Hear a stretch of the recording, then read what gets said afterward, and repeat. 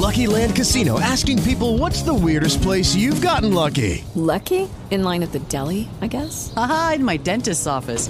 More than once, actually. Do I have to say? Yes, you do. In the car before my kids' PTA meeting. Really? Yes. Excuse me, what's the weirdest place you've gotten lucky? I never win and tell. Well, there you have it. You can get lucky anywhere, playing at LuckyLandSlots.com. Play for free right now. Are you feeling lucky? No purchase necessary. Void where prohibited by law. 18 plus. Terms and conditions apply. See website for details. Blog Talk Radio.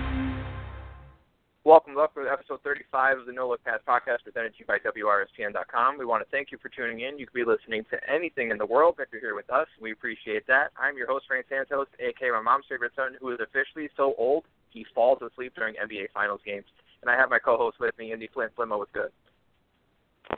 And I've officially been that old for 3 or 4 seasons now. The West Coast games are hard to keep up with, and these primetime playoffs and finals games are just as hard. Real quick, I wanted to give a shout-out to everybody who's rocked with us all season on social media, Twitter, Facebook, and listening into the show, because if you guys hadn't been, then we'd just be a couple of morons here spouting our opinions every week, and no one would hear it. So I'm glad you guys are all here. We're thankful for the audience, and keep tuning in.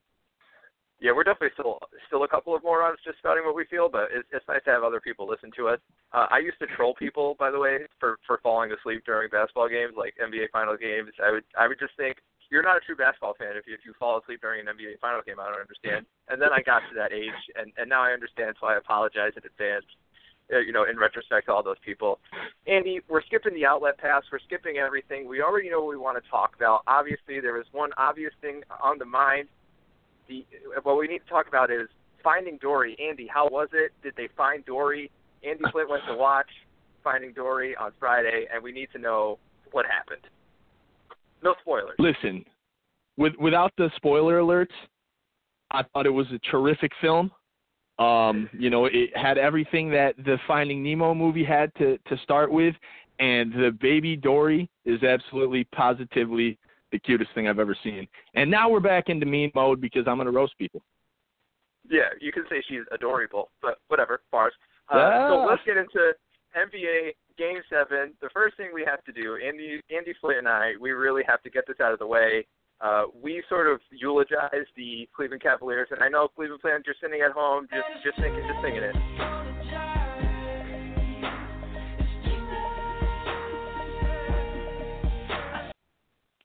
We know it's too late, but we're going to apologize anyways. We wrote your eulogy. We were wrong. Game 7 of the NBA Finals is tomorrow night. Andy, first of all, the first thing I want to ask you is, I know you have your Blue Clues notebook like you do every show. You got everything written down. If you have to say one thing on this show, what is one thing you want to tell me about the NBA Finals? Anything about it. It could be about Game 7. It could just be about the Finals in general. Thing in that notebook that has to be said. This is the best, worst finals I've ever seen. Like Game 7, and there's been all the drama anyone could ask for in a final series or a playoff series in general, but the games have been blowouts. I mean, you know who's pretty much going to win before it's over with, and that kind of stinks. But, yeah, it's the best, worst finals I've ever seen. It's like the scene in Varsity Blues when James Vanderbeek gets called the dumbest smart kid I've ever met. So it's kind of that thing. Yeah, I think that's a good note to start on. So what we're going to do is before we talk about Game 7, we want to talk about how we got here, and then we want to talk about Game 7, and then sort of talk about the future. So we're going to do past, present, future kind of thing going on here. So my first question to you, Andy Flint, is how did we get here? Because you and I have not spoken since Game 2, in which we kind of both thought that this was over. So how did we get to the point where we have a Game 7 now? What did the Cavs do to turn this around? I mean, I think they just did what they had been doing. I think it's easy to look at the Eastern Conference and say, well, they had a cakewalk there. And for all intents and purposes, they did. But they were dominant. I think sometimes you tend to look over when a team gets swept or if a team gets beaten 5 games, you tend to look over what the winning team actually did, and you kind of just cast it aside and say, well, they played nobody, things like that. And I think that can be misleading. It's kind of a fool's gold in a sense, because Golden State's kind of been punched in the mouth now, and they're like, wait, I thought, Cleveland wasn't even supposed to be a top 3 or 4 team. And, those are words I've spoken personally. I thought the Cavs were the 4th best team in the league. And now they're on the verge upsetting the best regular season team ever, and it's amazing. I think Cavaliers' confidence has stood out more to me than anything, and LeBron James is just in complete oh, you thought I was done mode, and now he's just prime LeBron, and it's very scary. I would say that everything you said is true, and I also think, and I know this is the famous question, and I normally hate this question. It's sort of, are the Cleveland Cavaliers winning this series, or are the Golden State Warriors losing this series? I always think that's a weird question, but to me, it's really the role players for the Golden State Warriors, guys that have consistently, I've seen the Golden State Warriors miss shots that I've seen them hit literally for the last 2 years. Harrison Barnes does not miss corner threes, ever. Open corner threes. Harrison Barnes, you can just put it in the bank. And this guy, who is going to probably get a max contract this offseason in free agency regardless, he just looks useless out there. And that's the one thing we're going to get into is, sort of how deep does Steve Kerr go? Does he have short leashes for certain people? But, we have all these kind of guys. I mean, Livingston had an incredible game one, I believe. He had 20 points in game one. And then he's sort of been useless, for these last few games. Iguodala obviously injured, but a guy that they really rely on. So I think it's easy to focus on Steph and Clay. And I mean, I think Clay's had a great series, but obviously Steph has struggled, and that's sort of been one of the storylines. But you have these players for the Warriors that have traditionally been, book them. You know what I mean? Maurice Bates, book them for 10 points off the bench, when you're not expecting it. And Steve Kerr's tried everything that I can think of. So he does have sort of a couple of tricks up his sleeve. Again, we'll get into that in a little bit. But that was the one thing that I think that's how we got here is not so much. I mean, LeBron James been amazing, Kyrie Irving been amazing, no question. Tristan Thompson been amazing. But to me, it's really, if the Warriors are on their game, they are the team to beat. And I think that we've just seen that they're giving us their B game if at best right now, and that's sort of I think how we got here. But a sort of similar question, Andy, is there one moment you can think of? Was there a turning point in this series for you where you thought, oh wow, this has become a series. This is no longer just we're just waiting to see when the Warriors are going to win this series? I think that the real turning point in this series obviously had to come back 2 games ago, Game 5, with the 41 and the 41. And I think it was LeBron James, honestly. I really do, and I mean, I think that's the easy thing to say, and I know all you haters right now, you're rolling your eyes when I start talking about LeBron, but it wasn't that he scored 41, it was how he scored 41, because we started thinking, they've got some aces in the hole, Golden State, because they have Iguodala and they have Draymond Green, and these are guys who have given LeBron a tough time. These are guys who want to give LeBron a tough time. Draymond Green, I mean, he wanted nothing more than to have LeBron James, and now he's got him, and he's torching these guys. You know what I've seen, and I'll tell you straight up, Game 6 showed me the most. I love Draymond Green, but he absolutely, positively cannot guard LeBron James. He can't. I think a lot of what he was doing before, when you would put him on LeBron in situations, was he was relying on the help that he was going to get from a guy who's no longer there. My favorite player, block me on Twitter, Andrew Bogut. We've talked about that. And I think they're reeling, and I think Iguodala is the only guy on that roster who can stay in front of LeBron James. And if his back is all Tracy McGrady'd up, it's not going to work. So I really think that turning point was LeBron James's Game 5, where he just showed these guys, you think you can guard me? He gave him to Russell Westbrook, what? And from there on now it's been attack mode, and I think they're going to have a real problem with LeBron tomorrow because he's confident. Yeah, first of all, I appreciate that you just threw a shade at Tracy McGrady for no reason whatsoever. Second of all, I think what you're describing about LeBron is the same exact look he gave Steph Curry when he blocked his shot in Game 6. I agree. I also think it was Game 5. More specifically, I think it was the fourth quarter of Game 5 because I'll be honest, after the first 2 games, obviously we did this podcast, and as we said, we sort of wrote the Cleveland Cavaliers off. Games 3 and 4 sort of went exactly how I thought they were going to go. I thought Cleveland would sort of defend home court in Game 3, come out with the energy. I think we see that time and again. The home team comes out. And then Game 4 was sort of sets the game. You know what I mean? If you can win Game 4 as the home team, then it's 2-2, it's 3-game series. And it was a close game. It was what I expected, a close game, but the Warriors, being the better team, won Game 4, and then it was pretty much over. You're just waiting for, when is Cleveland going to lose? When is this going to happen? Is it going to be in 5? Is it going to be in 6? Whatever. And then Game 5 happened, and you're like, this is probably over. Even 3 quarters through Game 5, I was just like, it's a close game. The Warriors are at home. They're going to wrap this up tonight. It's over. And then whatever happened in Game 5 in the fourth quarter.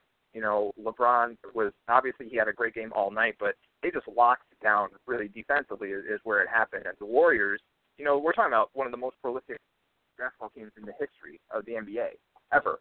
Not just this season, not just this decade. We're like in the history of the league, this is one of the most prolific offensive teams, and they just could not hit a basket. And it was an amazing display by the Cavaliers defensively.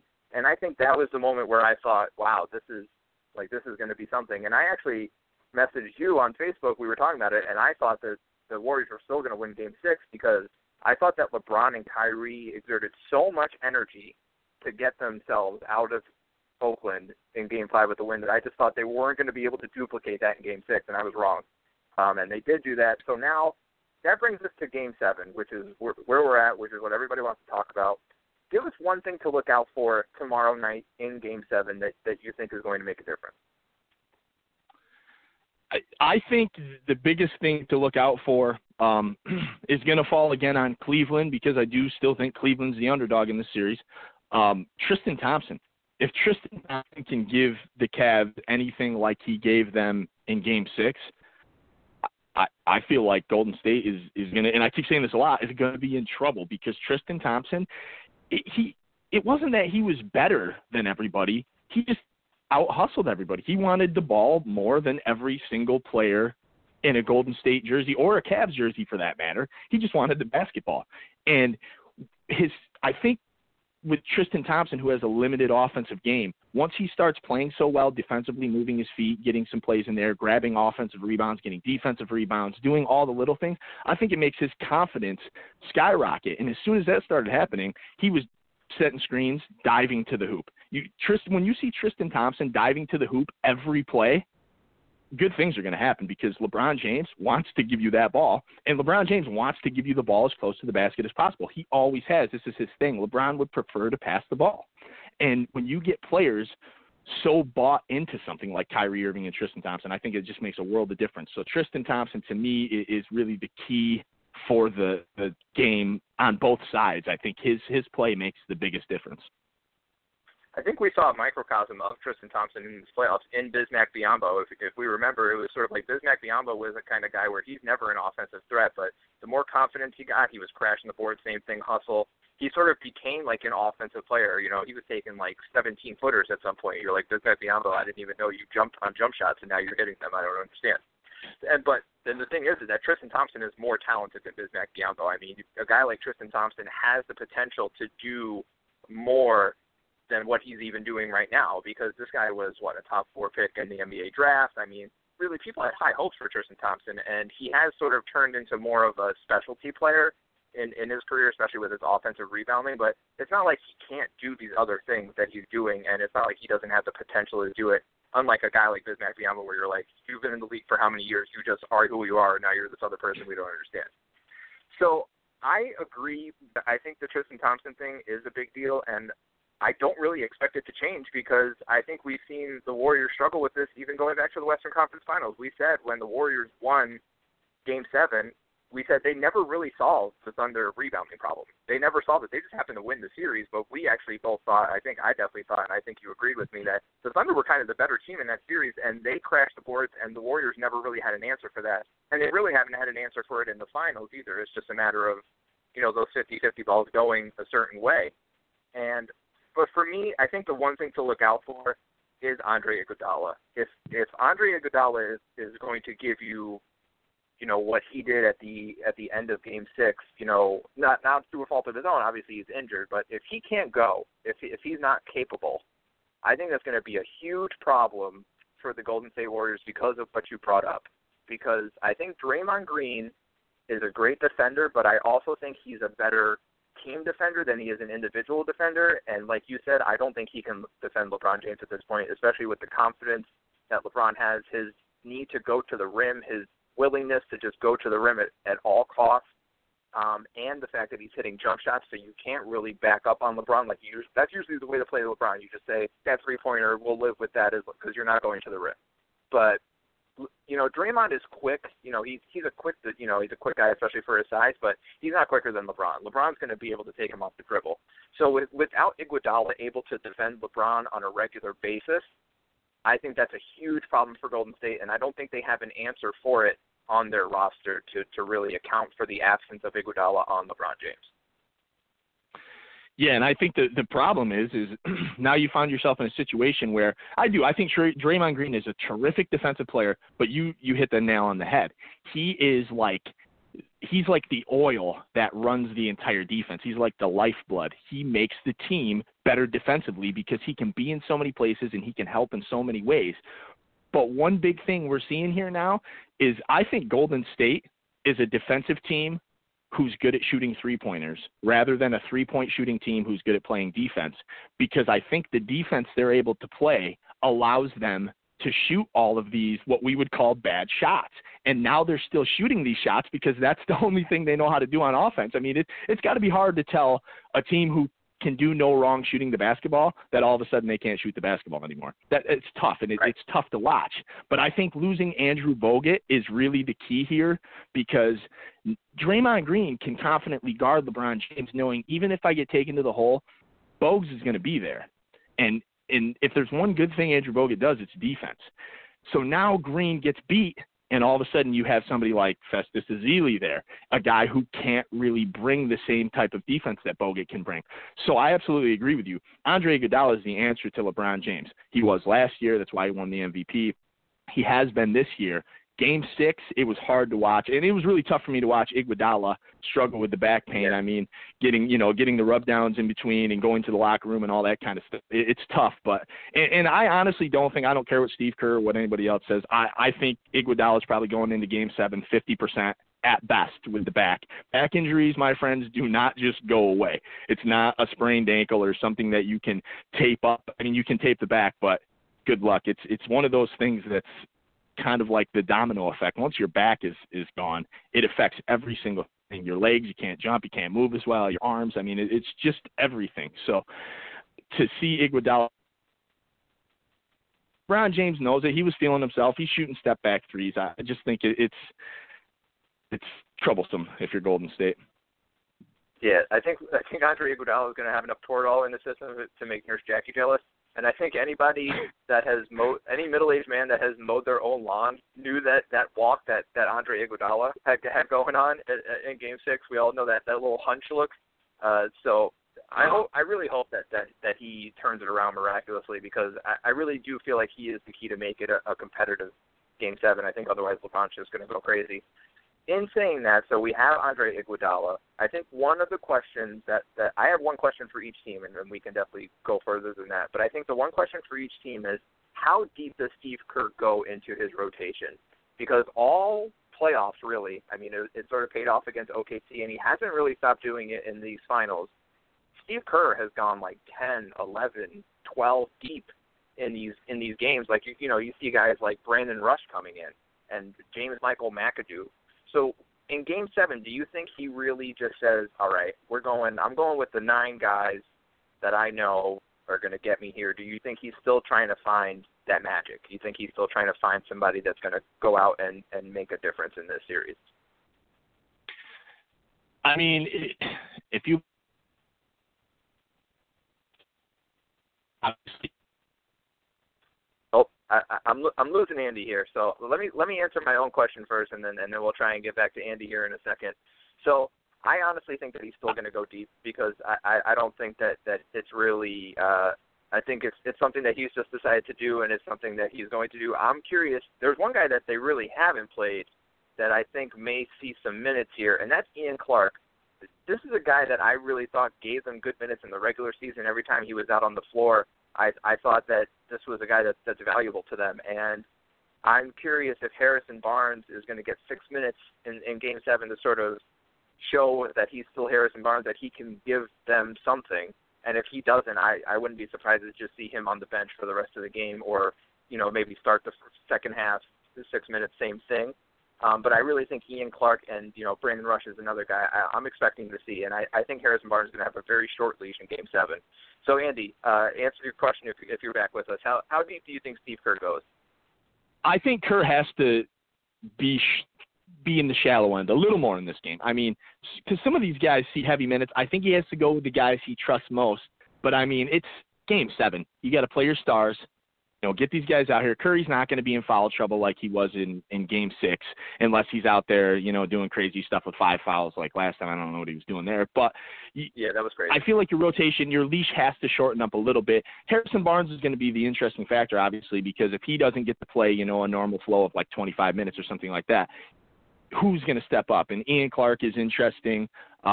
Leandro Barbosa, I think, gives them solid minutes. You got a guy who's willing to shoot the basketball or drive to the basket, do all the little things. He plays good defense. But I think the key for me for Kerr is to kind of shorten that leash a little bit and maybe not give so many minutes to random guys. But, with guys hurt, Iguodala banged up, Bogut out, you just never know. True. They do have a lot of injuries, and you do really still have to wonder how much Iguodala is going to play. So the flip side to that, I think, is can LeBron and Kyrie maintain their energy in a Game 7? Because these guys have really, especially LeBron, have exerted so much energy to get to this Game 7. I mean, Game 5, both of them pretty much put the team on their back. Game 6, I mean, they had a pretty good lead, but still, I mean, they both played big minutes, even though it was a blowout, and they both were a huge part. And I think at some point, I mean, I know LeBron's a little older. Kyrie is Kyrie is young enough where maybe he can maintain the energy. I guess my main worry is about LeBron. Do you think at some point in Game 7, maybe in the fourth quarter or the third quarter, where we're going to look at these guys and be like, they're done? You know what I mean? It's too much for them. They've exerted all of their energy to get them to this point, and they don't have anything left in the tank. Whereas you have a Warriors team that is deep, that has been deep all playoffs, all season really. And this year is like, how many fourth quarters has Steph Curry sat out because he didn't have to play? So do you think that's going to be an issue in Game 7, or do you think there's just enough adrenaline in a Game 7 that it's not an issue at all? Is it crazy that Steph's caught so much rest this year and LeBron has been like a tank having to put his head through walls, and Curry looks like the guy who's more gassed than LeBron? I think LeBron's still in the prime of his career. You and I talked a little bit earlier in the season about how LeBron, maybe losing a step. He's getting up there. He's, the same age as me. I'll be 33 this summer. We're getting to the point, but man, this guy looks so good. LeBron James is really to the point, I think, where it's like, these guys think Steph Curry's the best player in the league. Russell Westbrook, We're talking about KD. LeBron's like, no, I'm not having it. And I don't think for a second that we have to worry about being tired is a factor. I think he wants it too much. Mike Miller had an interesting quote the other night saying he's only seen LeBron James like this in 2012. He's hungry, and I think as a result of that, he showed Kyrie, isn't it fun winning playoff games? I mean, Kyrie's wanted this. This is what he's been playing for. I mean, this is what everybody plays for. But Kyrie hasn't had a chance until LeBron came to town, and I think he's bought into LeBron James, and I think Kyrie is, playing off of that. I think they're going to be okay. And Kevin Love, for goodness sake, he's got to be fresh. Yeah. Right? I mean, besides the back of his head from that elbow a few games ago. We need Kevin to do something. So I don't want to give Cleveland the excuse that they're tired. I think they're going to play. They've been playing well. They're going to keep doing it. So real quick, before we move on to the future part of this, if Cleveland wins tomorrow and Kevin Love does not have a big game and he's not a factor, I think we need to come to the conclusion that the Cleveland Cavaliers may be a better team without Kevin Love. And in so, do you think that a Cleveland championship might actually be Kevin Love's ticket out of Cleveland? Or do you think they just maintain it because, hey, we're champions, we're not going to change anything? Or is it one of those things where they look back and say, oh, we're champions because Kevin Love got in enough foul trouble and missed enough games where we realized that our best lineup doesn't involve him? I mean, I think that win or lose, Kevin Love may walk into, like, the Cavs front office on Monday, and Donald Trump may be sitting in there with the "or fired" sign. And I don't – and it's not even anything against Kevin Love, but I don't love him for this team. I don't really think I did from the start. I mean, he's a terrific player. But I do think that pieces need to fit, and I was curious about Yeah, I would agree. I think either way it's over for Kevin Love.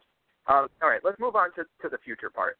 So my first question is Warriors-based, and then I have a Cavaliers-based.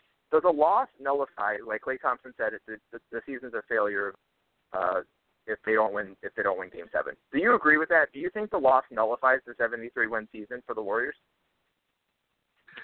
I mean, it's always going to be written down, but yeah, I do. I mean, I think it's so very tough to not only win 73 games, break the record, but then not be able to, finish it off. But I also think it's hard when you went up 3-1, in a series in the finals, in the NBA finals on the biggest stage. And so, yeah, I think it really does. I think it almost cancels out all the great things they did. Yeah, I think it sort of can. I think they'll end up being like the Patriots in the NFL, where they just have that 18-1 series. Nobody really remembers the fact that the Patriots went 16-0. They remember the fact that the Giants beat them at the Super Bowl. You know what I mean? That's sort of what they're remembered for.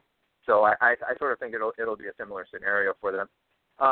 Same vice versa. If the Cavaliers lose tomorrow, do you think the loss nullifies the comeback effort? Is LeBron just going to be just 2-5 in the finals, or does he get credit? Like, let's say he wins the MVP in a losing effort, which I think is very possible, because I don't think anybody on the Warriors has really played at an MVP level, and obviously LeBron has been just a complete monster. So I think it's possible he wins the MVP even in a losing effort. And if he does that, do you think that nullifies sort of what they're going to say about him? Like, is it just going to be his record in the finals is 2-5, or is it going to be sort of like an asterisk next to this one specifically? I mean, I think even if they win, people are still going to have their opinions about LeBron James, which are corny. I mean, you guys are crazy. I don't at this point, I feel like LeBron James needs to win the title the next 3 years in a row for anybody to even consider him, not anybody. I mean, the masses to consider him, to be the great player that he actually is. But, I think for the Cavs, it's kind of like the Warriors. They've already exceeded so many expectations, I think, at this point, because everybody knows it. I mean, if you don't understand how much better the Golden State Warriors are as a team than the Cleveland Cavaliers, then you need to watch more basketball. That is a fact. So that being said, I think to not only come back from the 3-1 deficit, but make this a Game 7 against a team that most of us really probably didn't think you had a chance against, although I did pick the Warriors in 7. Yep. I just think, I think Cleveland is more than exceeded my expectations, and I feel like, LeBron James, love him or hate him, he's an animal, and I think people are still going to have their opinions regardless of what happens. Yeah, I almost agree wholeheartedly. I don't think he should. I don't think he should get all the flack and just be 2-5 in the finals if they lose Game 7, but I think he's going to end up, that's going to be what does happen, just because LeBron is so polarizing. I think people are just looking for an excuse, and they'll just completely forget the fact that he was dominant in Game 5 and 6, and then just say, well, he only had 35 in Game 7, and, he didn't really do it the best way. It's like, come on, give me a break. All right, let's get down to it before we end the show. Who do you got? Like you said, you picked the Warriors in 7 at the beginning of this series. I picked the Warriors in 6. Do you think that it seems like you're a little skeptical. I'm going to say from what you said throughout the show about the Warriors right now. So are you flopping? Are you going Cavaliers? No, I'm taking the Warriors in 7. I've said it all day. I knew it. I honestly, I'm gonna look forward to a great game, but I'm gonna stick with what I said at the beginning, and not just because I said it at the beginning, but because I think Golden State is too good of a team to lose 3 in a row, and 2 of them being home games, 5 and 7, obviously. So no, I'm rocking with the Warriors. I'm the same way. I just can't see it. I'm just too much of a logical person. I don't know. I just can't get momentum or something like that. It always happens to me. I just cannot see this Warriors team losing 3 times in a row. I just can't visualize it. It doesn't make sense in my mind. And I mean, I'm kind of rooting for the Cavs at this point just because I like underdogs. And I think at this point, like you said, the Warriors are the better team, so they are the underdog. And it's in Oakland, so. But I see the Warriors winning. Okay, we have our cosigns, our Facebook groups cosign. They cosign the podcast. We cosign them. That's how we move. Sports Overtime, SPORTZ Overtime, Real NBA Talk, and NBA News. Go, like them on Facebook and follow the groups. They all have good discussions. Andy Flint, we're going to close like we do every week. Like Jay-Z once said, we don't believe you. You need more people. Who needed more people this week in the NBA? Every single one of you goofballs posting anything from that idiot Tim Donaghy. If you post one more thing trying to use it as a valid opinion from that guy, the scumbag, I mean, come on. You guys are nuts. Since when do we believe him? Oh, boy. I'm going with I'm going with us, Andy. We attended the Cleveland Cavaliers funeral last week, not knowing that they had the Lady of Fire on their side to pull a Jon Snow for them, and they have LeBron James. How could we be so stupid? Yo, everybody, I don't even know. We don't believe you. You need more people. Including us. We needed more people. That is our show for this week. Join us next week as we continue our journey around the NBA. Make sure to follow us on Twitter at NLP Podcast to see us tweet Wizard of Oz basketball memes, and like us on face.com/NLP Pod. That's N like Nerlens Noel, L like Lance Stevenson, P like Pablo Prigioni. We will close, as we always do, with the great basketball philosopher Jason White-Chocolate Williams, who once probably thought basketball is a lot like last call at the bar. Sometimes better to pass without looking. And with that, we bid you good night.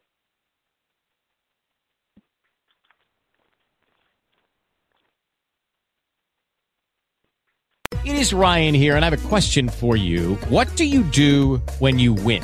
Like, are you a fist pumper, a woohooer, a hand clapper, a high fiver? I kind of like the high five, but if you want to hone in on those winning moves, check out Chumba Casino. At ChumbaCasino.com, choose from hundreds of social casino-style games for your chance to redeem serious cash prizes. There are new game releases weekly, plus free daily bonuses, so don't wait. Start having the most fun ever at ChumbaCasino.com. No purchase necessary. VGW Group. Void where prohibited by law. See terms and conditions. 18+.